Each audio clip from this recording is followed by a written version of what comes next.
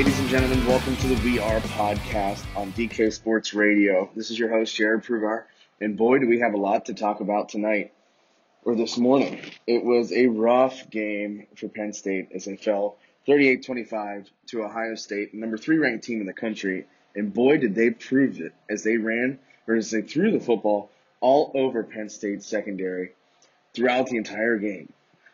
318 yards went to Justin Fields, who's playing at a Heisman caliber level, and 4 touchdown passes along his golden arm. It was too much for the Nittany Lions to handle as they made a furious comeback in the second half to cut the lead to 12, and it just wasn't enough. The defense got exploited big time. The first few plays, it only took 3 plays to score for Ohio State to start the game, as the Nittany Lions look for answers. Their defense has played terribly over the course of the first 2 weeks, especially this week. The offense could not get anything going. Sean Clifford had 2 completions. The Buckeyes' defensive front just took away the ability to run the football, and they just did not have an answer. And it's going to be interesting to see how Penn State responds. You can't be at home, and they managed 2 delay of game penalties at home where there are no fans. These mistakes that Penn State is making are completely different. It's a completely different group that we've seen than years past. There's a lack of discipline. There's a lack of attention to detail. And granted, it's a young team with less than 10 seniors. So yes, there's youth, but some of these mistakes are just inexcusable. You have miscommunications on defense leading to a touchdown where players aren't running onto the field when they're supposed to. Those are JV level football mistakes that Penn State is making here at the collegiate level as a ranked team in the top 25 against a team that is ranked in the top 3 of the country. That if they want to beat them, those things can't happen. But the bright spot for the Nittany Lions was the receiving group that really had not done much of anything this year.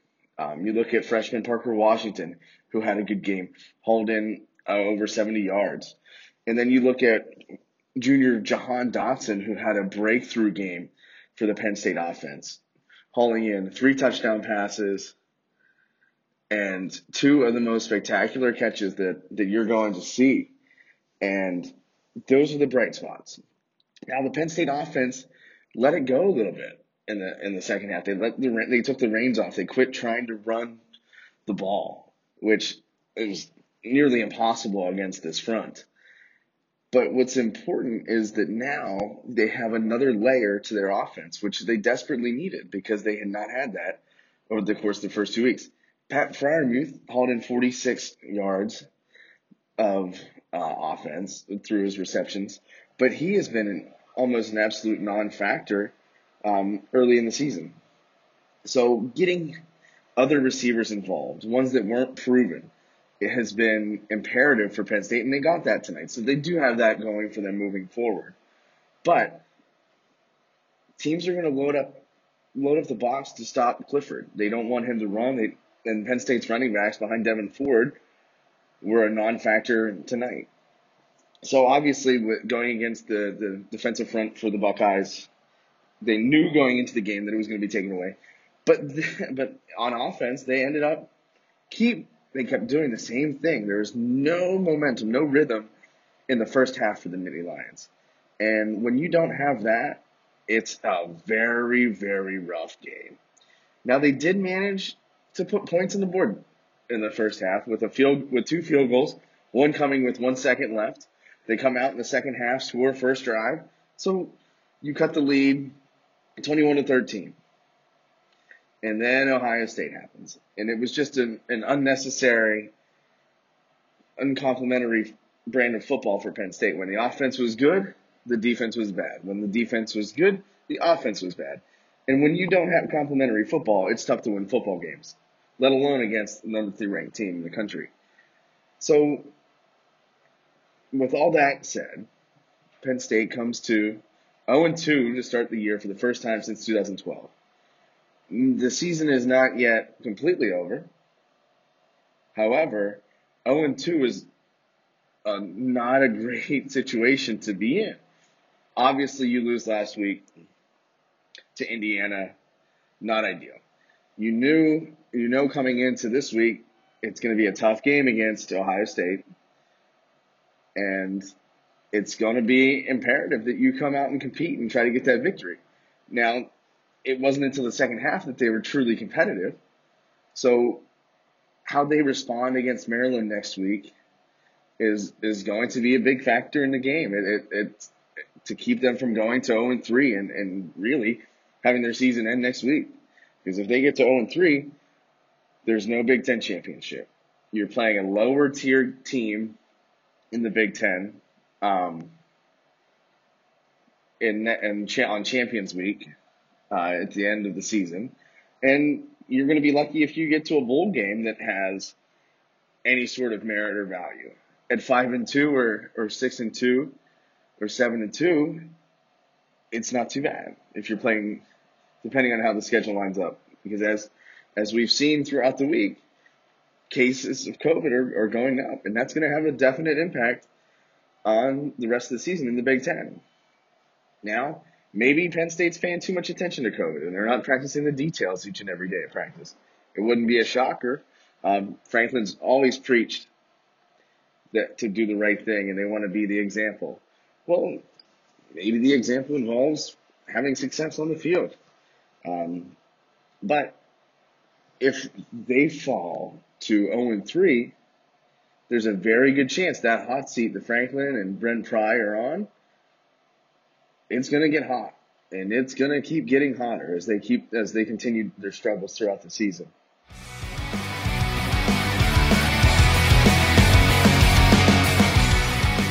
As much as it would be nice to say the schedule gets any easier, it does not. You have Maryland coming to town next week. You have a trip to Nebraska the following week. And then you've also got Iowa coming here, which is a plus. You get another home game, but without fans, it ends up not being the same, obviously. It was a very bizarre atmosphere tonight on what should have been an amazing night of football from a fan's perspective, from a writer's perspective, from any perspective. Then you go to Michigan, which has been a house of horrors for you of late. And then you end the season with Rutgers and Michigan State.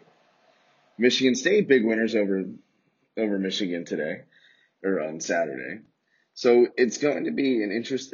There's a very, very real possibility Penn State ends up at 0-4 or 5-4 on the season. There's a very good possibility that Penn State doesn't have a winning record at the end of the year. So it's going to be interesting to see how they respond. They come out, give up a touchdown against Ohio State within the first 3 plays. Not ideal. And then the offense just sputters. There's no consistency offensively where you're in conference play and there's really nothing going on. You need to find that offensive identity. And today I thought towards the end of the half that they did, or in the second half that they did. They were able to spread the ball out and get their playmakers the football. And it's very possible that it's a true freshman in Parker Washington, and it's a junior in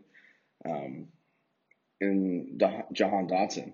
So getting those guys involved and getting them involved in the game plan early is going to be imperative for Penn State moving forward if they want to finish out the year on a strong note, which anything is possible. It's very possible that the season could end tomorrow. It could end the next day. It could end in 2 weeks. It could end in 3 weeks, or we could get to the end of the season.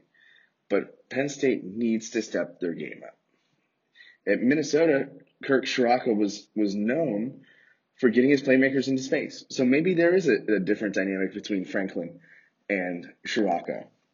So it's going to be figuring out that dynamic and making sure that it is possible to keep everybody moving forward.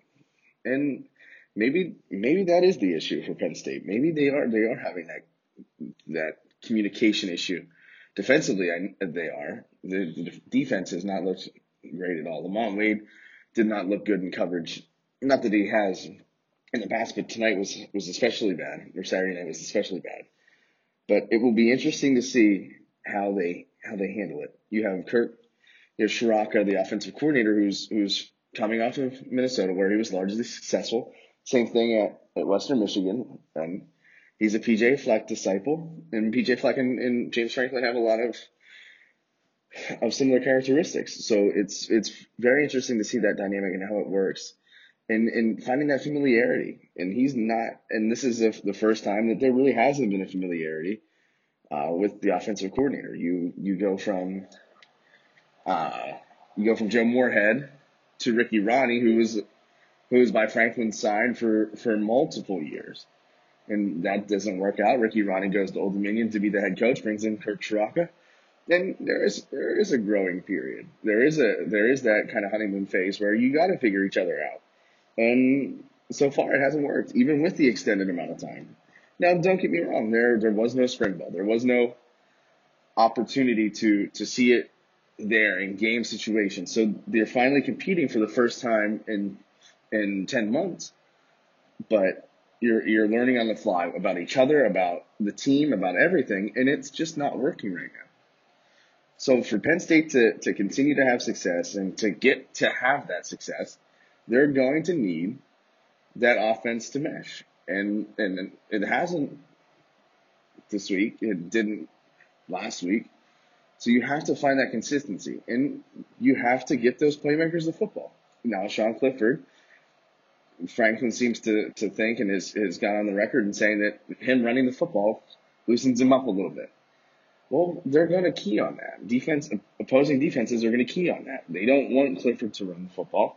And with the running backs that they have, Devin Ford and two freshmen and Keziah Holmes and Kevon Lee, it's going to be difficult for the Penn State offense to get those guys going with their inexperience and inept line play, especially tonight. Now, they're not going to face the Ohio State front every weekend, which is definitely a blessing in disguise.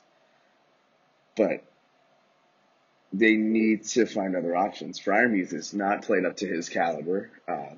Opponents are keying on him and trying to take him out of the game plan. So you have to be able as a team to find other ways to beat you. And to get to that point, Penn State's got to get those wide receivers engaged in the game. And having guys like Washington and Dotson available only helps that. But you have to get them involved early and often, or you stand no chance and you're playing catch up. And of course, did Ohio State play aggressively in the second half? No, not so much defensively. But the Penn State offense took what they were given and did well with it. And they put points on the board. Dotson had this breakthrough night. And that's what it's going to take for them to get back in the win column. And they haven't been in the win column since the Cotton Bowl in December. So getting that winning feeling and getting that can only bode well for the future. But if they continue to struggle out of the gate, it's going to be a struggle for the Nittany Lions. And that's not something that they're used to. It was only a couple years ago in 2016 where fans were chanting to fire Franklin after a loss or after tying Minnesota at the half and eventually taking them to overtime. So it's going to be interesting to see how they handle it and can they handle it with a young team with a lot of inexperience. It's going to be interesting to see how they make it work and continue to find that way back into the win column, because if they don't, this season could be even more disastrous than it already is with an 0-2 start. But I expect them to come out and play well against Maryland if they can get those receivers engaged early and get Clifford into a consistent rhythm offensively and have the defense play complementary football. There's a very good chance Penn State could find its way into the win column for the first time all year. But if they come out like they have in the first half of both of these, the first two games, then there's very well a possibility that Penn State could start the season 0-3. And then those talks about fire Franklin fire up again, and anything ends up possible. But from Beaver Stadium, this has been Jared Prugar for the We Are podcast. I greatly appreciate you listening and can't wait to talk to you again soon.